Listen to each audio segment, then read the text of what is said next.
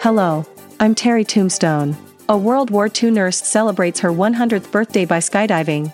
A Florida centenarian who always vowed that she would leap out of a plane if she made it to 100 kept her word by celebrating her birthday with her first and last skydiving experience.